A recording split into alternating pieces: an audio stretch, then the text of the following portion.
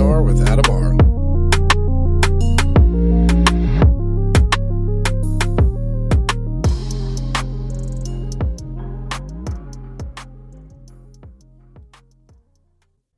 Welcome to 3PNR. I'm your host, Adamar, and joining me again is Raymond Szymanski. How you doing, Raymond? Awesome. Good to be here again. Thanks for having me. Good. We were just talking a moment ago about you being in Florida, in the Tampa area. True. Yeah. I learned something new, by the way, in the last month. Jackie Gleason, with the permission of our former president, Richard Nixon, was able to go to MacDill Air Force Base and observe craft and bodies. Do you ever hear about that? Yeah, you had the right two guys, but you had the wrong Air Force Base. Oh, I don't know why I thought they said the MacDill Air Force Base on one of those things I just watched. No, Jackie Gleason lived in Miami, right? So it was Homestead Air Force Base. Ah, yeah, I thought that weird. I'll have to share the link with you. I swear in this link they said MacDill, but you know what? You're the second person to say that to me. That was actually Miami. Well, I'm the second person to be right today. Yeah, I mean, I'm going to be honest. It makes more sense because MacDill's, it's if you see where MacDill's located here in Tampa, it's surrounded by everything. So it's really kind of hard to have any secrecy go on there. Nixon was also a Miami person. He hung around. He had a lot of financial backers from there, mostly shady people. But he was tightly connected to Miami. Yeah, and Miami in that era, it was the Wild West. So yeah, and I'm not saying that what Jackie Gleason said was true, but he believed it, and he told his wife, and then she told everybody. So who knows? We will probably never know the truth of that. Yeah, the person they were speaking again, it was in third party. It wasn't like his friend's actual friend. It was someone speaking in the behest of his friend, saying that he seemed really distraught about this information. So I don't know, man. I guess some people handle it differently. Well, his wife went on record as saying, I didn't want to tell anybody till after his death. And he swore by his story. And apparently, after their first encounter, after it happened, she said he was like white as a ghost. Yeah. I mean, I guess I could see that, especially in an era where your belief system is like, God made here and that's it. There's here. And then you find out something like that. It's a huge shock to the system. I can imagine. So we're going to talk about, let's open up with your book, Swamp Gas My Ass. I still love this title. For those who hadn't read it or hadn't heard of it yet, speak about what is in the book and what they can discover in it. Well, it's a lot of Air Force history, U.S. government history, and UFO history all coming together, because in March of 1966, for about 3 weeks, southeastern Michigan, which included cities like Ann Arbor, of course, home of University of Michigan, Mount Clemens, which hosted Selfridge Air Force Base at the time, which was the home of the 71st Fighter Interceptor Squadron, which was our first defense against Russian bombers coming over the Arctic Circle with nuclear bombers down to Canada, and then, bombing New York and Philly and all those places. So you had major important locations, like you had Dexter, Michigan, Hillsdale. We'll get into it. But for 3 weeks, flying saucers were flying around, and they weren't being reported just by the average Joe citizen. Most of the early reports that were coming in to the police station were the police themselves, because they're out on patrol. They're watching the skies for airplanes, and they're watching the streets. It's midnight till 5 a.m., the dark time. And so these lights, these very unusual lights, and in some cases the lights became actual flying saucers, where the guy said, yeah, it was 100 feet over my head. It was 50 feet wide. It had these lights. But for 3 weeks, these reports were coming in, and it got so much attention that Gerald Ford, the future United States president, and several of the other representatives of that area, their offices were inundated with phone calls. So these people, which it started with future President Ford, he called Project Blue Book in Dayton, Ohio at Wright-Patterson, where I worked for 40 years. And he said, you guys are the UFO investigation arm of the U.S. government. Send your experts in here. So they sent Dr. J. Allen Hynek, and he was the, quote, scientific consultant. He was in reality a debunker for the U.S. Air Force, but that's another story. So he came in, he talked to some of the witnesses, and he cherry-picked the information because he didn't have a good explanation to explain it away. But a couple of these sightings were in wooded areas. So they came up with what is now a famous excuse, swamp gas. Yeah, I've looked at videos and images of swamp gas, and I don't see how they're confusing these things. Swamp gas is pretty low lying, right? And it definitely doesn't, race around the sky as most people witness. It certainly doesn't show aerial ability. I'm not sure what that sounds like a very strange, maybe because most people weren't aware what swamp gas is, and when they explained it in their words, maybe that could do something. I don't know. I don't know how they got to that. Well, I know. I'll tell you how they got to that, and then we'll get back to the book. Okay. Dr. Hynek had friends at the University of Michigan, and when he came on what we call TDY, temporary duty, that's what we called it in the government, he was being paid by the government. He came TDY, or temporary duty, to Ann Arbor. Instead of staying at a hotel, he stayed at the home of a University of Michigan astronomy professor who was a personal friend.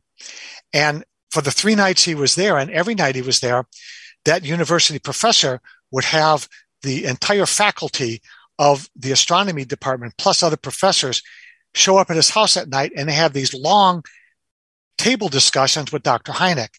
And during one of those early discussions, some biology professor said, "Have you heard of swamp gas?" And that's where that explanation came from. So Hynek had nothing. And after the third day, there was so much pressure. The Secretary of Defense and senatorial representatives like Gerald Ford were calling the office back at Wright Pat saying, "We need an answer. We need it now. We want to prevent panic." So on the 25th of March, 1966, they held a massive press conference at the Detroit Press Club. And it's there that they unveiled the swamp gas explanation. But my book is the truth. And that truth is, in March of 1966, there were so many calls coming in that it's called the Control Center, the Air Defense Control Center in Battle Creek, Michigan, had gotten so many calls and sightings filtered to it that they decided to scramble 2 jets out of Selfridge Air Force Base, which is about 45 miles due east of the location where most of the sightings were. About 54 years after the incident, I uncovered the pilot who, in March of 1966, was scrambled into a jet out of Selfridge Air Force Base, an F-106, and intercepted the UFO over southeastern Michigan. Huh. Well, and what in speaking to him, obviously, before we even get to that, fighter pilots are professional observers. That's their job, is to identify a threat and either eliminate it or monitor it. So this guy's not going out there and doing a roundabout like, oh, what if, or maybe, and definitely not swamp gas. So what he's seen is what he claims is what he saw. I mean, he's not gonna fabricate.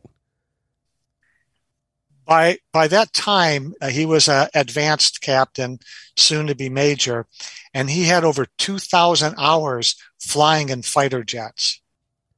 Oh. So his job, as you said, was to identify things in the sky. So they scramble him, and they scramble him with his wingman. So I asked him, I did this through over 30 hours of interviews where I sat down at his table, got my cell phone out, put it on video, and had it in a little holder, and then asked him questions. So everything we did is recorded for posterity. And then I used transcripts of those interviews as the heart and soul of the book. What they did in March of 1966 is they went out there, and about 30 minutes after being vectored around that part of the state, they actually got, this is the Colonel Carroll, he retired as a full bird colonel, and Nicholson, who was his wingman, Robert Nicholson, they each saw it visually and they communicated to each other on the comms. Do you see it? Yeah, I see it. It's at, 1:00 or, wherever it is. It's making a bend. Yeah, I got it. Okay. What are we going to do? And then you got it on radar. They each got it on their radar. So not only could they see it, but intermittently the blips from that target were showing up. So it's a confirmation, and the ground radar is catching it. So, and there are ground observers. So you've got this quad reporting system going on. They chase it around for about 45 minutes. They've got it on visual several times. And then it decides, well, I'm done toying with y'all. And it does a 90-degree turn to their left and just disappears like, they're doing Mach 2 and this thing heads out at Mach 20. I wonder how much of that is exactly what you said. Maybe not toying, but exercising their ability to just do what they want when they want. Maybe conveying a message like you could come track me down all you want, but that's the best you're going to get is some small glimpses because their capabilities are so much greater. What kind of effect did it have on these pilots? Like, I imagine it's not just a profound effect, but professionally, I imagine when they're in the air from that, they're looking around a little bit more intentive to find something more, right? Would you think it has that sort of effect? Yes, it did. And he told me about the effect. That's all covered in the book. But I think the most substantial thing is actually what I use right on the first page of the book. And he basically said, up until that moment, I had never seen a UFO. But once I did, that changed everything for me. I hear that a lot. I hear people, Raymond, I haven't witnessed anything, right? And I had someone say the same thing to me. Once you do, it's going to become more, it's going to occur more in your life. I'm like, well, how would that be the case? But then I hear that from a lot of people. Once they've seen these or maybe it's their perception. All right, we see it now. They're aware we see it. And so, I don't know, maybe that opens your perception differently. I am guilty of something. I don't walk around intentively looking up or searching, nor am I a trained observer, right? So when I eventually go out to do a documentary, I have to alter a lot of things about myself. Well, he said that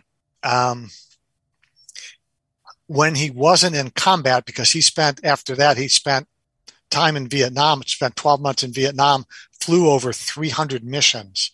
So think about that in 12 months. So he's averaging almost a mission a day, flew over 300 missions. He said when he's in combat, he definitely did not think about that. But when he was doing other training or he was in the sky and they were doing patrols, he said that was always on his mind, that, he'd hope that maybe under less intense conditions that he could re-engage one, because when they got this, it was, they spotted it in the sky. They had it, they were chased it for maybe 60 seconds. Now think about this. At Mach 2, 60 seconds is a very long time. Right. And so they have it, and then it blinks out and then, the radar responds and they got it on radar for 60 seconds. And then, the thing comes back into visual. And at one point he said, the thing stopped in the sky, like come on and catch me. He said it appeared to him. He said, now, obviously, if the thing is doing Mach 4, he's doing Mach 2, and it slows to, Mach 1, and he's still doing Mach 2. He said, well, I'm going to gain on it quickly, and it's going to look like it's hanging in the sky like a helicopter. But he said, I have a lot of experience with that. And to me, at one point, it looked like he just stopped in the sky to wait for us. Wow. Yeah. that's, I mean, damn. Like, as a fighter, that's got to make you feel a little insecure, right? You're a pilot in a fighter jet. You're at that time, the most advanced thing in the air. And then something toys you. That's really got to make you feel pretty insecure, I imagine. I would feel like there's this thing where all through history, any military training or if there's wars, there's always been something with ufology attached to it, like the Foo Fighters. And prior to that, I was even reading about some of the Civil War stuff where they were saying they were seeing, what did they describe that as again? Like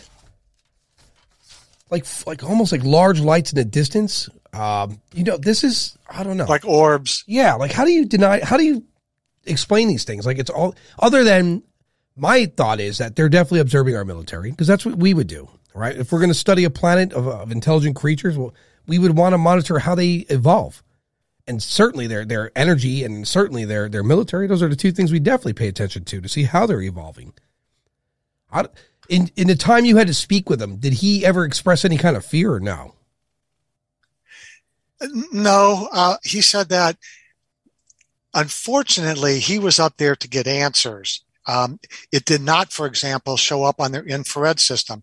And when they're flying this 106, they have the best radars in the world and the best infrared system in the world, the best everything in the 106. In fact, the 106 was such a fabulous jet. It was in the inventory for like 20 some years as a fighter jet. And that's just kind of unheard of. Right. But he said that because it was on his radar for such a short period of time intermittently, and it didn't show up on IR, it generated more questions like, this guy is a fighter pilot, so he's trained in his classes in aeronautical physics and all those sort of things. They're dealing with heat-seeking missiles, and he said that a body in the atmosphere at 8,000 feet, and he's going Mach 2, and this other thing is going, Mach 20. He said it would have to have generated a heat signature, yet because it looked metal to him. But he said there wasn't a hint of a heat signature on the infrared. And that was puzzling to him. So not only could this thing stop in midair and just accelerate to 20 Mach 20 in an instant, but that the finest equipment in the world, which should easily have been able to detect him, couldn't. And when it did on regular radar, it was only intermittently. It was like, he said, it acted as if when somebody's employing electronic warfare, they've got your signal and they go, oh, okay, I got their signal. I see their frequency hopping. I'm going to grab this, regenerate it, and jam it down their throat, and it's basically going to blank out their radar. And he said that's what it reminded him of. It's like they took 60 seconds to recognize that, oh, these guys are on us, their radar's working, and then, boom, they did something just to shut it off. Yeah, So it was puzzling. Yeah, I'm perplexed by it. I'll tell you why, because I recently saw another video. I mean, I'm diving into ufology pretty not new. I've always been fascinated, but at the beginning of this podcast is when I really started diving. And before the beginning, anyway, a few months I did a lot of research. I found a video of the Mexican Air Force where I guess they thought they were looking for drug smugglers, and right. on their FLIR cameras, you saw these lights cruising at above the clouds, and they were organized and moving pretty rapidly. And that was a long time ago. And I do remember seeing those videos years ago. I just never gave really a strong amount of attention to them. But now, given all I've learned, it makes me wonder why we didn't take more notice. Or are we like that at people? Like that's fascinating. Oh my God. Back to what I'm doing. I mean, are we at that point? Is that what's going on? Because it's crazy. There's people, Raymond, there are people that still think UFOs do not exist after military videos released, let alone the crazy amount of evidence over the years, right? A substantial amount. But after the videos from the military, how do you at least not acknowledge that if nothing else? That blows my mind. I think the biggest mind blower was the 25 June 2021 Office of the Director of National Intelligence 9-page report that was released. And for the listeners out there who aren't familiar with this, there was a bill that was signed by President Trump before he left office, which gave 120 days for the intelligence and Department of Defense community to come up with a report for Congress and tell them all that they knew about UFOs and extraterrestrials. And so it actually came out in two pieces. There was a highly classified briefing that was given in person to Congress, selected individuals. And then there was a 9-page unclassified report that came to UI and all the normal citizens. And to summarize for your listeners, this is what it said effectively. 1, flying saucers are real. They are not imaginary. 2, whatever they are definitely a safety of flight hazard. And 3, whatever they are potentially a matter of national security. So here you have the Office of the Director of National Intelligence, the agency that wraps itself around all intelligence information, and they said flying saucers are real. Now, unfortunately, we're in the middle of COVID, and we're in the middle of the new administration coming in and doing just the craziest stuff, whatever they do. Willy-nilly. So in an ordinary year, without all this COVID and people being sequestered and, the new administration coming in and doing inexplicable things, that would have made a worldwide ripple. Agreed. But people were hiding out in their homes wondering where their next roll of toilet paper is coming from.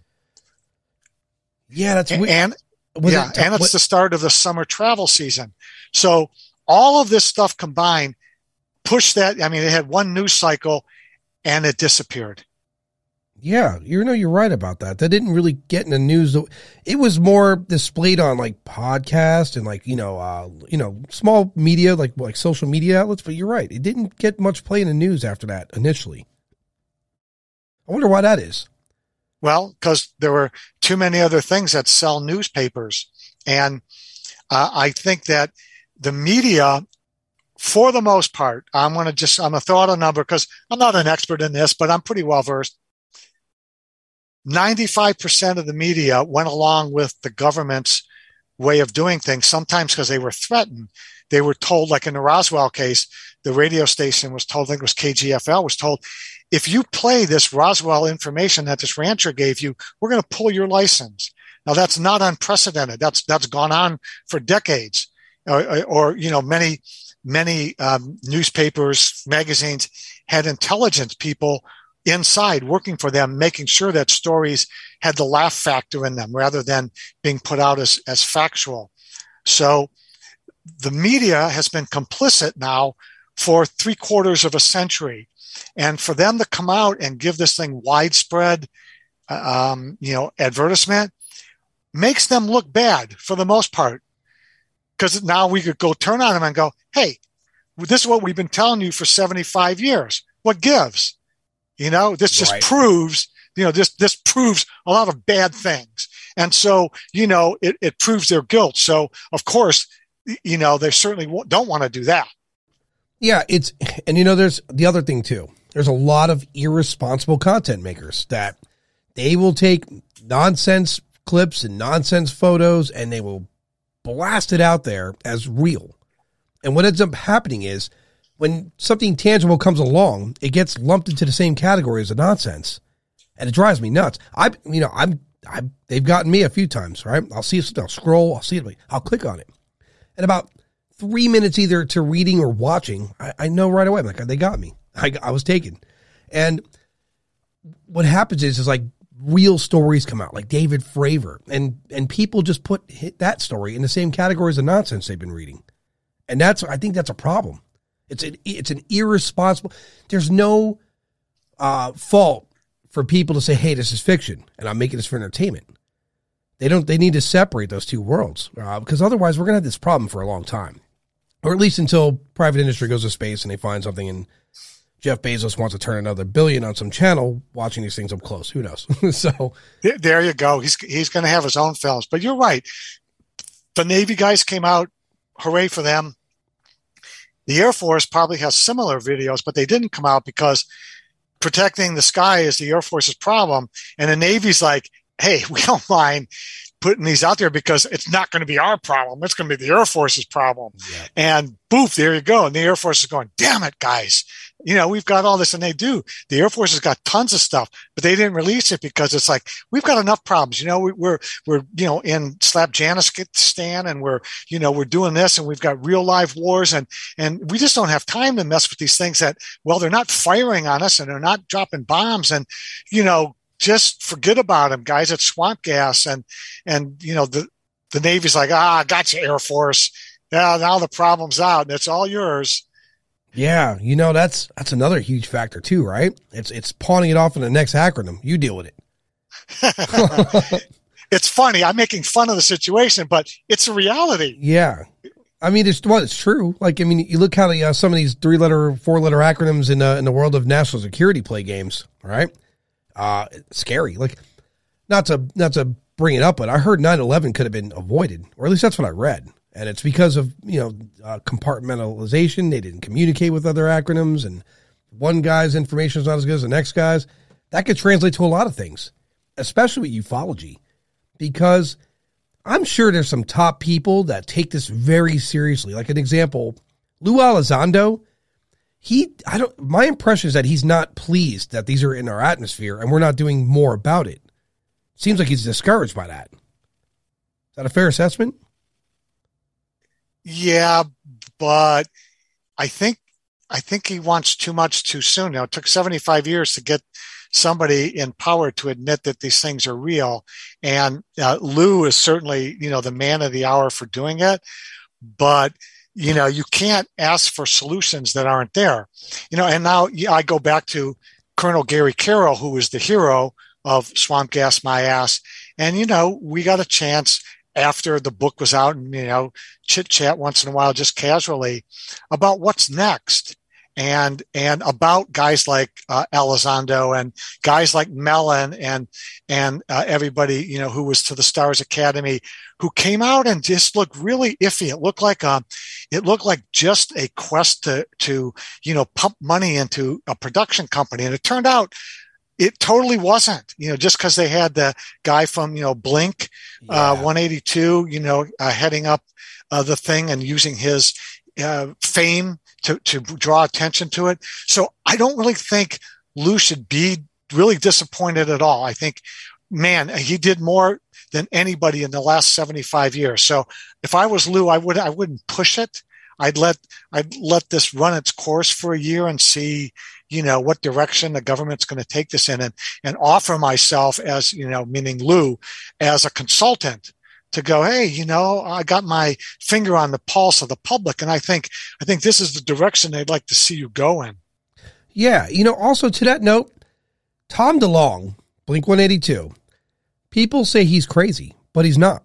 I've never seen him produce any, we'll call it bullshit. I've never seen a guy go public and say, anything that this is a fact. Like, this guy's digging for facts, and he surrounded himself by a team of very serious and professional people to do that.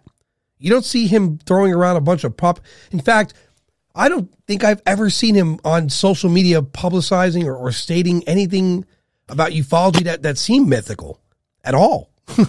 So I wonder why people throw that dirt on him. I think what he did is, like you said, it was really intelligent. He's got fame, he's got wealth, surrounded himself with professionals that are looking into this subject, Lou being one. And it was, now you can't, in other words, Lou's going to come out and he's going to say what he's going to say, and so are some of these other professionals. And because of the celebrity of Tom DeLonge, people take notice. They have to. I think, my hat's off to Tom DeLonge, man. He really, he's invested. And like I said before, I'd never heard him speak bullshit, ever. It's like he wants facts. And then the other thing about him too, if there's something he doesn't know, he just says, I don't know. Or I won't, or he just says, I can't say, because he really can't. He has an obligation to the team he's with, not to speak about things until they're all in agreement of it. So, yeah, I'm a fan of To the Stars Academy. I really am. I applaud what they're doing. There's an adage: if you can't kill the message, kill the messenger. And then what you found is that the bunkers out there, paid debunkers and paid skeptics, the people that are supposed to cover this up, realized that now the opposition had changed because the government was listening. The government was no longer on their side. At worst, the government was in the middle. And so you saw all these bad stories come out about DeLong and Elizondo and Chris Mellon. Yeah. And it becomes clear at that point when you start to see that happen, you realize, they can't kill the message. So they're doing what they've done before, and they'll put out all kinds of untrue bad things so that people will doubt the message from the messenger. So, I just give a heads up to your listeners out there that, when they start to see that being done from somebody who's trying to put something controversial out there, it's the paid guys, the paid debunkers and whatever, trying to tamp the story down and killing the messenger. Yeah. And, also for people listening, what he just said about what they're, throwing dirt in their name, essentially, this same thing, we do this to other regime leaders and other governments all the time. It's called propaganda. We do this. We sow the seed of nonsense with their name and start calling their character into question to crumble their empire, regime, or their government. So usually when you see someone coming with information and then people, like you said, people are like trying to throw dirt in their name, it's because something in that message it rang true. And now we got to undo the person. So that's I'm glad you brought that up. It's a good point. I mean, back to swamp gas, right? That's what we did. Well, let's use this. Wasn't it that Hynek, didn't he regret or something like that? Like he was very regretful of some of the statements he made during that time? Well, the Air Force called him a scientific consultant, and he had a PhD in astrophysics, I believe. And, he was a learned man, very sharp. But his job publicly was to investigate these sightings.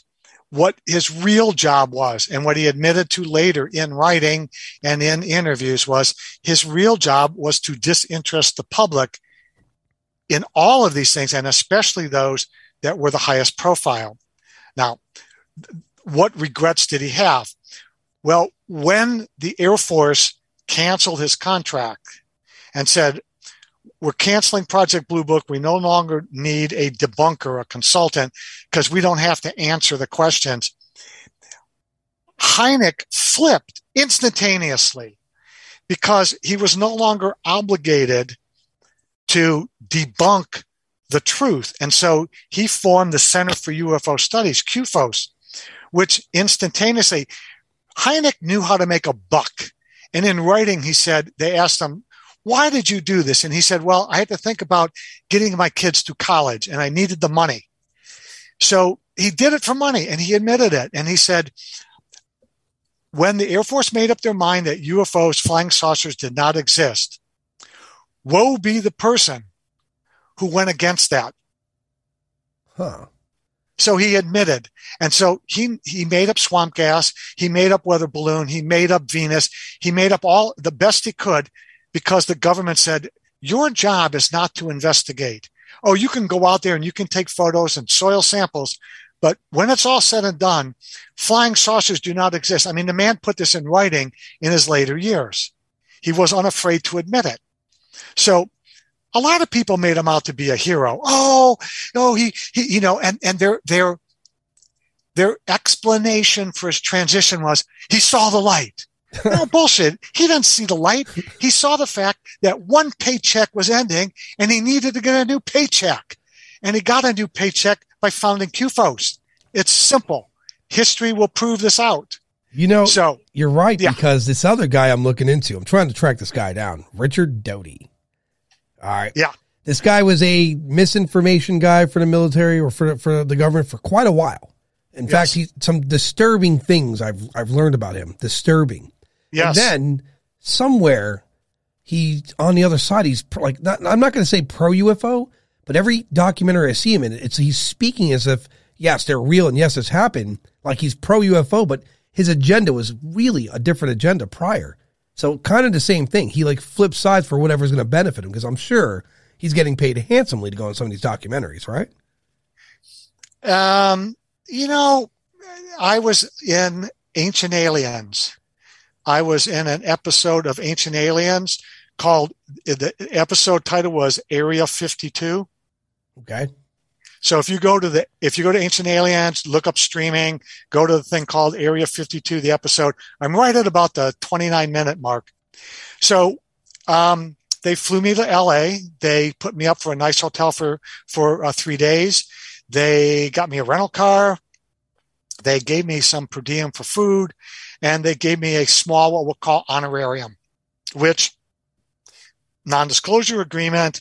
I can't tell you exactly how much, right? But I can tell you that you can't make a living that way.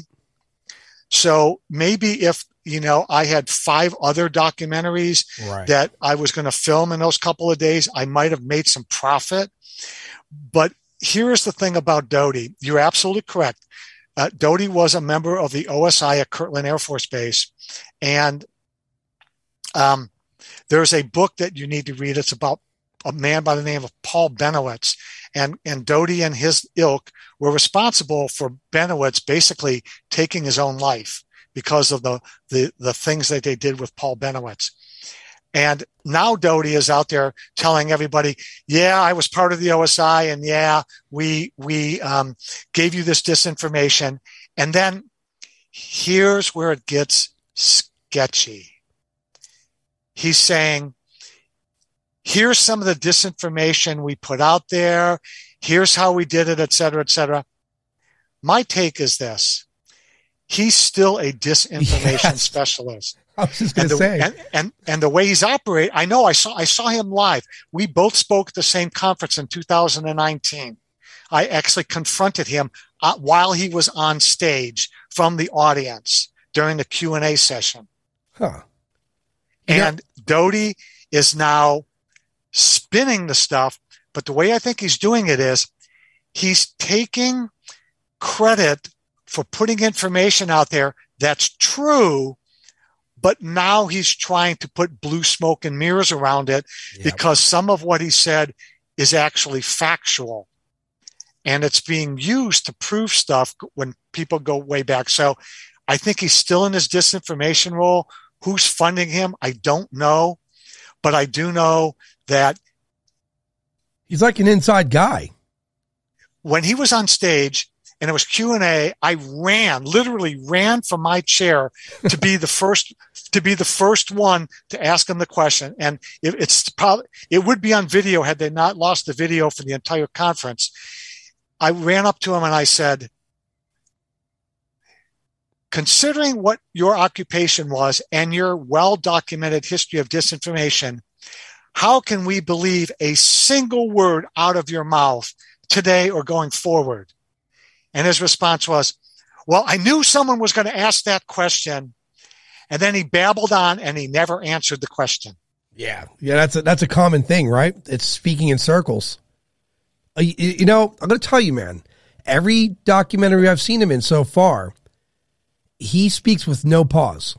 He's pre-programmed for what he's saying. I guarantee that. He's rehearsed very well, which is why I want to reach out to him and I'm going to get him on the show because I'm not going to throw him in a corner and beat him into submission. I want to ask him my questions and I want to hear his real responses. But he's proven tough to get to. He's got a lot of gatekeepers. One way or another, I'm going to get to him. But to your point, like, how do you digest things he says now? Even it's so weird to admit. Don't waste your time. Clearly, do not waste your time. If you're trying to learn, if you're trying to learn about professional debunkers, then go for it and read the book about Paul Benowitz. While we're doing this in real time, okay, and this might be helpful. You can add it if you need to. No, go ahead. Book about Paul Benowitz. What's the title of it? That's what I'm going for right now. Here's what I found. It's called Project Beta. Project Beta. Yeah. And what happened is, for you and your readers, Paul Benowitz had a home which overlooked Kirtland Air Force Base, and he was an electronics intercept expert. And his equipment had picked up some strange signals coming out of Kirtland Air Force Base. He literally looked down onto the base from his home, and Paul Benowitz thought that what he was intercepting, because he didn't understand the signals, because they were very different than what he dealt with. And he was a world-class professional in signals intelligence. He thought he was intercepting intergalactic communication.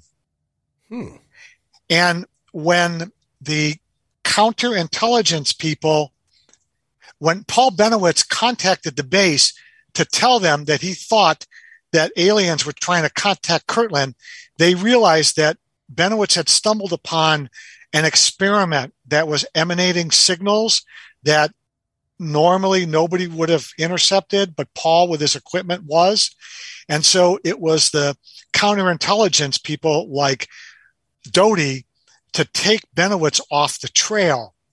And if you read Project Beta, it's fascinating how sophisticated of an operation they pulled on Paul Benowitz. It's mind-blowing. I read that book decades ago. Project Beta. All right, I'll have to order Project that. Beta. You got to read it. You got to read it before you interview Doty. If I interviewed, I plan to talk to a couple of. I had an argument with a skeptic the other day.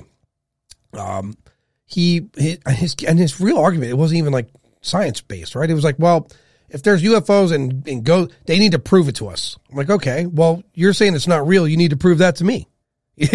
Same side of the coin, man. You can't. It's not fair to ask someone to hand you proof of the existence when you should be out there doing the same. If you're so passionate about it and you call yourself a skeptic, be responsible. Go out there and do your due diligence. Do the work.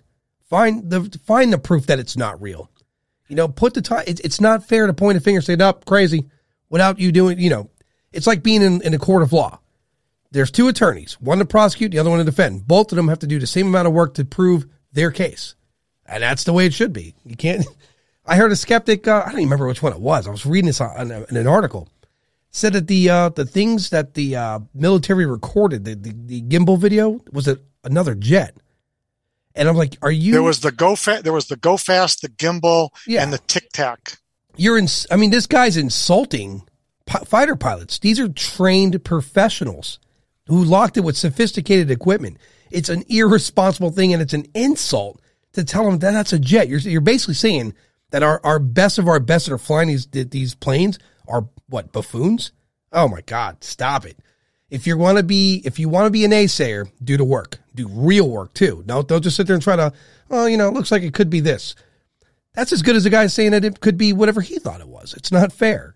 So yeah, Richard Doty, if I get him, the questions I'm going to ask him, I'm going to have to really, I have a list I've compiled for him, and mostly are going to be speaking to his character and some of the things he says to be true. And then I'll make an assessment from there. But I want to be able to hear the mind of a skeptic and someone of misinformation firsthand, so I could understand it better. Because he's not a skeptic. He was a professional counterintelligence agent and debunker. So you're not just dealing with a skeptic. And back to your previous point, at the very end of the book, I asked Colonel Carroll. This is, we've done over 30 hours. We've done months and months of interviews, and then creating the book and drafts that I let him redline, and boy, did he ever, because he's a former boss man. He's a former colonel.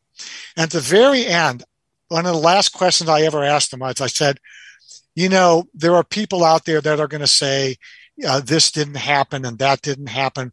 What would you say to those people? And he said, well, what I would say to them is, I was there. That guy wasn't. Who are you going to believe? And that's the simplest way that you can answer these debunkers, is by saying, you know what? I got to side with that guy because he was there and you weren't. And that will end all discussion right there. Yeah. Well, what I did to this guy, and I think you'll appreciate this, I was like, how do you know UFOs aren't real? And he's like, I don't see him ever. I'm like, so on your FLIR and your IR and all your other sophisticated equipment, you know someone? He goes, no, I don't own that stuff. I'm like, I'm talking about the military. That's what they saw it through, right? Like, you mean to tell me that what they're seeing is not real based on what your belief system? That's not good enough. That's not science. You can't take that to court, man. It's not fair. So here's go ahead. Here's a question I got for you, or actually, you phrased it to me, and it made me take pause for a minute and think. What do researchers, TV, radio, and podcasters want from this? That's a great question. I know what I do. I want facts. I'm desperate to learn. So, but there's a lot out there, and you're right about this when you phrased it. You hear them adding that little bit of something to it to make it, more appealing. And I'm not trying to do that. And I'm sure people are like, especially when I do a documentary, Raymond, it's not going to be exciting unless there's something there. Or it might be the best in the world. Because if I see something, and I say this to everyone I talk to, I'm running to it.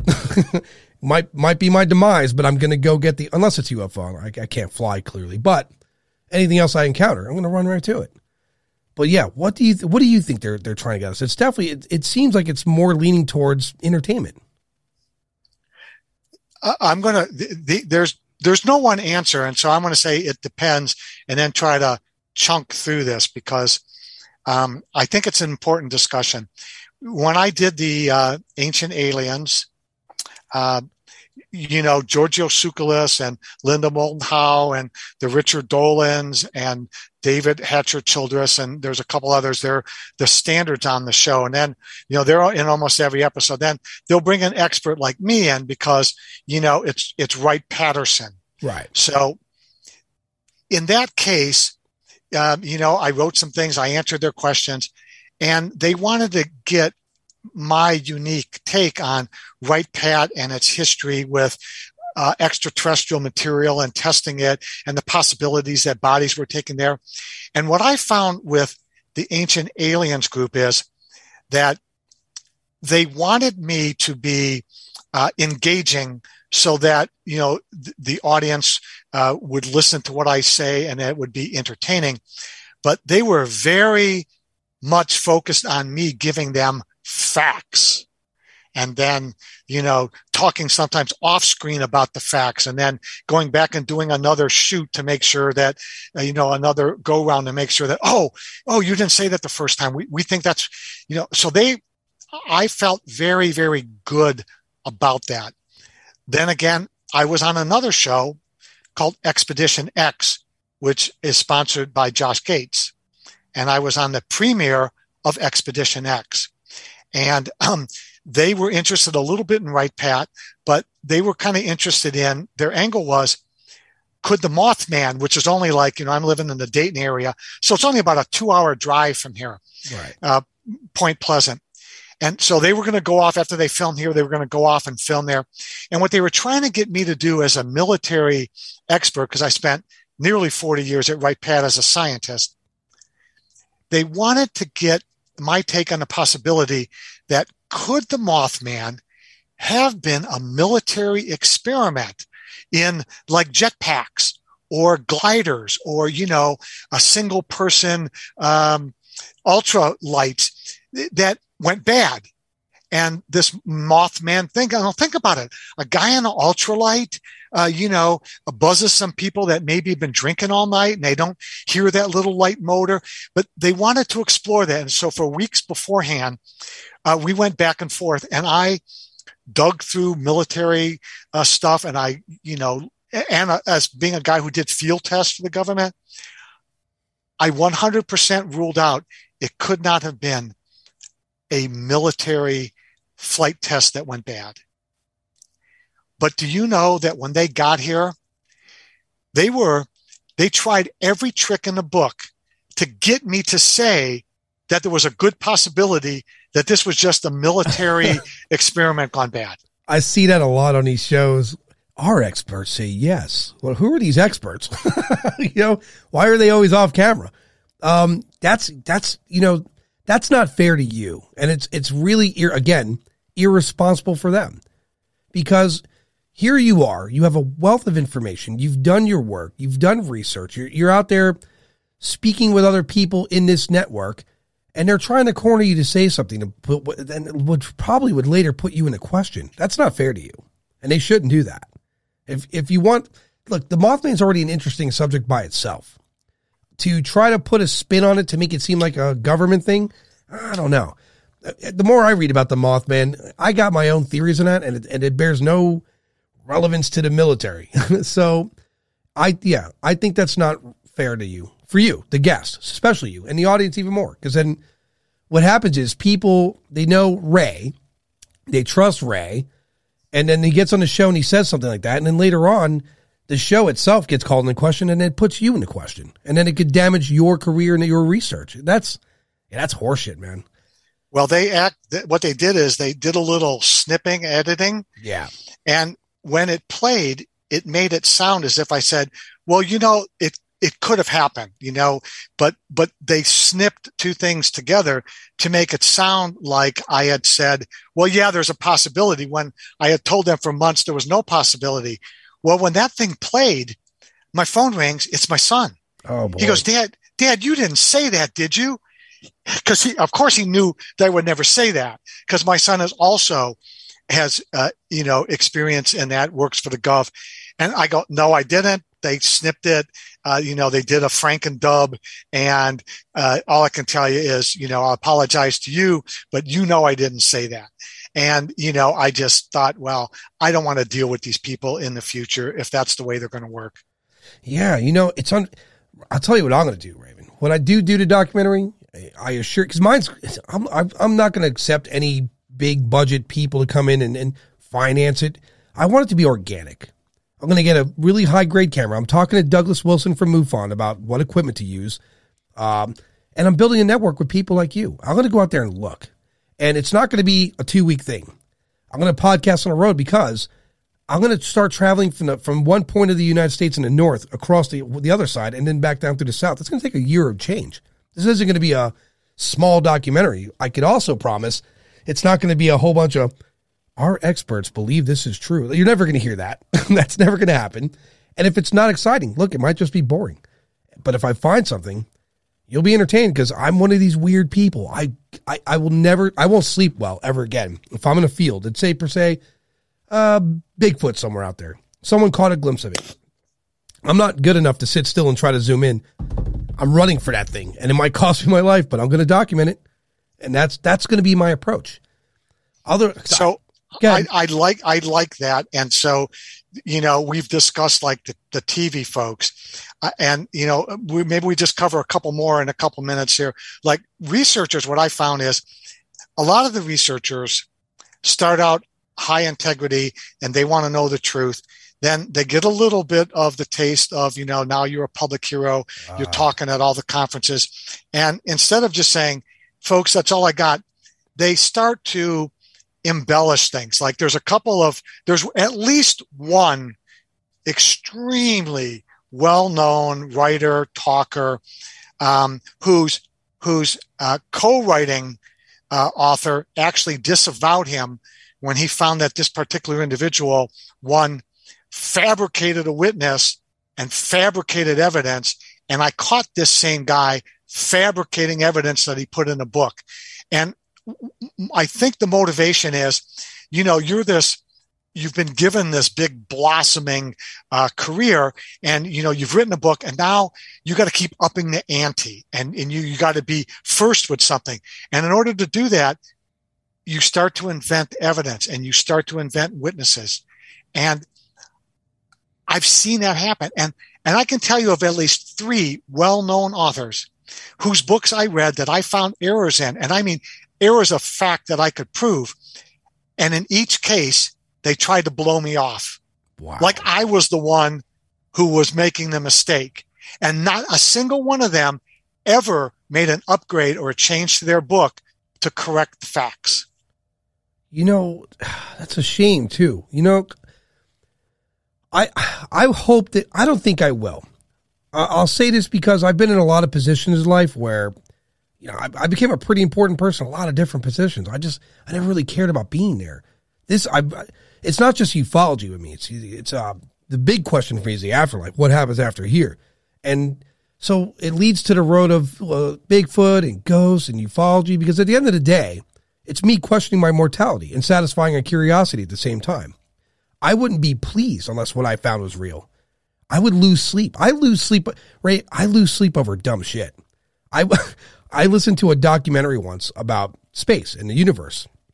And when I learned what I learned in that documentary about how vast everything is and there's bubbles of universe, I didn't sleep that night. I was mortified. I was like, my God, I'm so small-minded. I really thought I knew this, and now it turns out it's that. So, yeah, I don't think I'd be able to do that. I would have to really find facts. And if I don't, look again, I'm telling people now that are listening, my documentary is going to be boring. It's going to be a lot of me looking and hoping. I'm never, and you know, I certainly don't want I'm not bashing this person. I don't know if you've seen this particular documentary, but this person who's sitting outside of a trailer in the middle of a desert said, "Oh, the Navy dropped off files to me." And I'm thinking, how the hell did you get on a documentary this large? There's no way the Navy gave you files. It's not a shot. There's people out there like Lou Elizondo fighting for information. There's people like Ray Szymanski looking for information, and you get the files? Stop it, you know?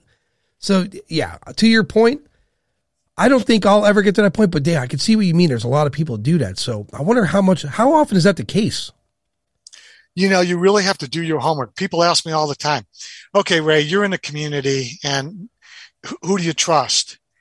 And my blanket response is, you have to do your own homework so that you become a smart buyer of information. Right. You have to have enough facts on hand. And then, you know, in our little pre-session here, I said that one of the questions we might explore is what benefit would it be to somebody who has a deep interest in UFOs and extraterrestrials of going to a conference, and how to approach that? Because once you read all those books and you've got a kind of a library of factoids in your head, and then you go in and you listen to the speakers, and many will allow you to ask questions during the Q&A session, or, you know, you can talk to them at their book table. You can look at them in the eye and get real-time feedback. And over time, you get a general sense of whose information you can trust, or if you find something wrong with it, you can go to them and go, "Hey, you know, you said this happened in June of, 2008. Well, I got a document here that says it happened in April of 2009. And the good guy is going to go, "Holy crap, you're right, man. I'm going to, put out a press release. I made a mistake." And then you'll find the other guys will go, "Well, let me see that. Oh, I didn't write that. That was my co-author, and then you call the co-author and they'll go, "Oh no, that wasn't me. That was the guy you originally talked to." And so you get to learn who the sleaze is. Yeah. And you get to learn who the straight shooters are. So it's a long education, but every researcher makes mistakes. The honest ones will correct them. Those who are in it only for the money will not. Yeah. I mean, listen, I expect to make a lot of mistakes. I make mistakes, but that's part of learning. I just sent you an email. Tell me if you got it yet. I do a lot of off podcast interviews, a lot, to get people's perspectives. I speak to doctors and cops and just regular people who don't want to be on a show. They had a small experience. It's isolated, but I get to hear these stories. But I just emailed you a message I got from someone, and I'm going to tell you, I get a lot of this. I spend hours every day sifting through these type of messages to try to get to that one nugget, that one piece of information. And then I run into some of these people, and it scares me. Like, I had a guy straight tell me that he thought I'd work for. Blows me away. You work for the CIA. I'm like, what? What podcast? I'm relevantly new. Like, what? I can imagine they'd use better resources to get to someone like you, right? So, are you seeing that email yet? Yeah, I'm reading it. Let's see. What are Raptoids, man? Yeah, that's. I think he's combined a couple of things together. He's combined the reptilians with the insectoids, and he called them a reptoid. Yeah, it's creepy. I love it. And so that you got to understand that represents a small portion of what I come across. So again, when I go out and do the research, and I have to, the people on the podcast for the most part, I vet really well for the most part. I try to learn very little about them so I can make it like an organic thing where we're just sitting down and have a conversation. And then there's, how many podcasts I've canceled? A lot. In the middle. Oh, really? Yeah. Right in the middle. We're done.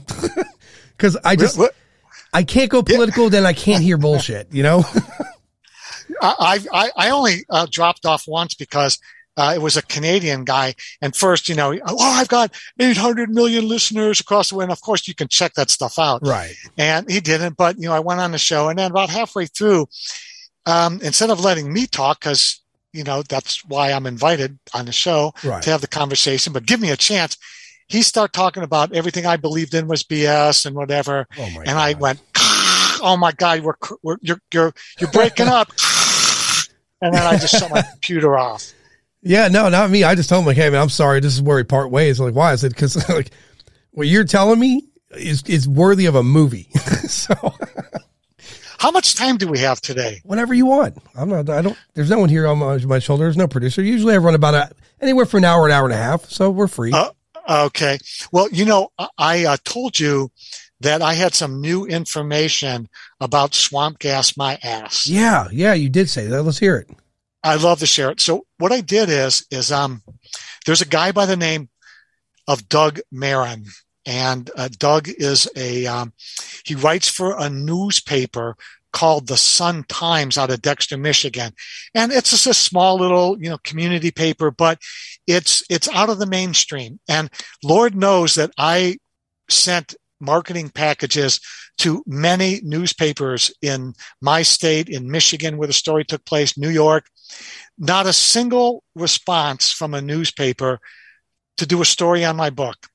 So I find this guy had wrote an article about the Dexter incident and the swamp gas UFO, and we resonated. So he did a book review, very complimentary. And in that book review he put out, he said, Ray wants to know if there's anybody there who has personal stories they want to share from that time in the 60s with the Dexter UFO. So stories started to come in, and I want to read this one. Sure. And what happened is I went to Dexter late September of last year to do a live talk, and it got canceled at the last minute because of COVID. So I wound up doing the broadcast from the library. And, told the audience that I was there. And a letter a couple of weeks later got sent to the library in my name and asked the library to forward it to me. So I'm going to read it to you. It says, Dear Mr. Szymanski, regarding your lecturing at the Dexter Library 55-year-old UFO, I have this to tell you. We were longtime residents of Dexter before moving to Florida. In the 60s, living on Joy Road about 1 mile outside of Dexter Village, I was driving into town and was at the intersection of Joy, Mast, and Huron River Road, about to cross the bridge. Now, I can tell you that the place that she was at, that I just read to you, is about 10 miles as the crow flies from the exact spot where the Dexter UFO landed in the marsh in 1966. So she literally was right where it happened. She says, I was about to cross the bridge, and to my left in the sky was a show of lights, like a clamshell that opened and closed and then moved out of sight. I never said anything about it for years, thinking that no one would believe me. What I saw years later was a program on TV about UFOs, and there was a lady who said she was living in Ann Arbor, Michigan. Again, Ann Arbor and Dexter are neighbors. She said she viewed the same thing. In closing, I am turning 92 this month, and talks of UFOs are being renewed. Hope you have a good one on September 27th. Betty, and I won't say her last name, she gave me her address and her phone number. I called her up and interviewed her, and it was fantastic. So a lot of these things are coming in, and there are so many different angles that, and I have an invitation to go to Dexter this summer and do a couple talks. Huh. So I expect to get more of these stories, and when that's all said and done, probably next winter, after I've collated them and I've checked them and done all the things I need to do, I will update the book, Swamp Gas My Ass, and I'll put a special section in there with all of this corroborating evidence. And I'll have you right back on the show. Oh, it's fabulous. Oh, there's stories people are telling me about. They were abducted in Dexter during this time period, and they're giving me access to their family. It's mushrooming. This whole thing is mushrooming. I have somebody who knows where the thing landed. Knew the the people who live there. They lived on the road. So all this new information is coming to light. Well, I mean, that's a good thing. I just had Kathleen Marden and Earl Anderson or Gray Anderson on last night. We were talking about abduction, and there's a lot of people in the world like, oh, that's bullshit. But if you really think about what we do in science, everything that's being done to us, we would absolutely do somewhere. If you and I are on a ship, we stumbled on a planet that has intelligent life on it. It's a little more primitive. They're probably in their Stone Age, or maybe even in their Bronze Age. But we can't breathe their air. So we need representatives to go down there and study them. We would have these little robots, because if we're advanced enough to travel to planets, we're advanced enough to have a bipedal robot with scanners in the head. And then if we eventually want to go touch foot on the planet, we would have to find some way to get their DNA to blend with ours. We would start science on these individuals, where there would be a study, a long study. So to the credit of people that have been abducted, this isn't fantastic. It's exactly what we would do. In fact, we abduct all the time as humans. We abduct animals all the time and cut them open. How do they work? What's their DNA like? How do we breed these so they could be in our house with us, right? House pets. Not all dogs were cute. They all came from something very, primal, whether it be a wolf or a wild dog or a dingo. Point I make is we abduct things all the time for science.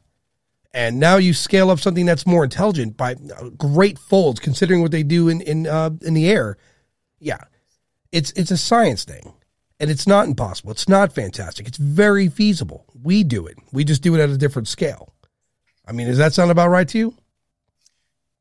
My second book, this is another shameless plug, which is Victoria's Secret Truth, is a 2-year case study I undertook of a family that has had contact with entities, the grandmother, the oldest one in the book, since she was about 4 or 5 years old.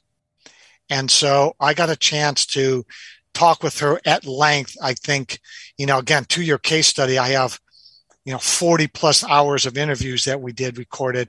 I have the 3 hypnotic regressions that she did with it. Actually, I have 4 hypnotic regressions she did with 4 world-class regressionists.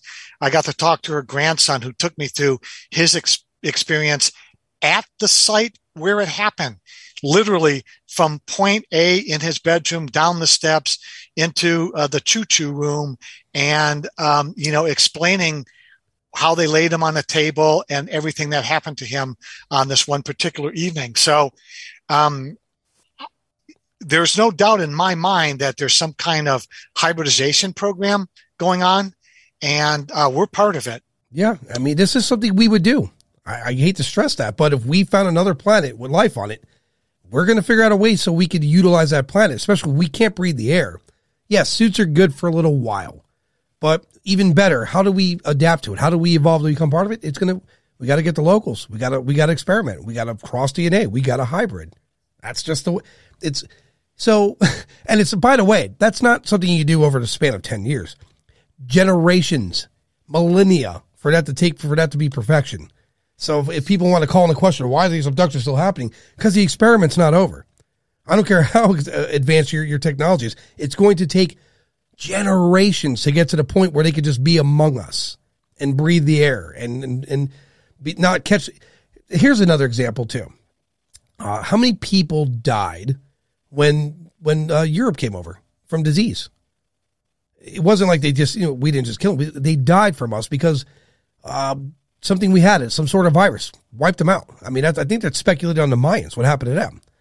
But the point I make is, imagine now a more aggressive virus or bacteria not from our world. And who's to say that, like, let's say we sneeze on a napkin and we throw it into Venus, where the atmosphere is so dense, it's crushing. But that virus goes there and be like Superman. It becomes like, it thrives there at a greater rate. It becomes super strong. So what if some bacteria virus comes to our planet, and because of our atmosphere, like Superman, becomes powerful and it could decimate us? There's a lot of things there. So when it comes to abduction and the agenda of aliens, people have this thing, it's selfish. We think in the terms of our own lifespan, but that's not the case. Science does not happen in a lifespan. lifespans and then some before perfection of science, and the experiment will continue. I think we make it easy for them to watch it us anyhow. Like we have everyone in their house has a camera and a microphone and some, whether it be your security system or your nanny cams, we made it easy. We made it real easy for them to watch us, but the experiment must go on. So yeah, I agree. Hybridization makes prime sense to me. Ray, before we close, is there anything you want to add?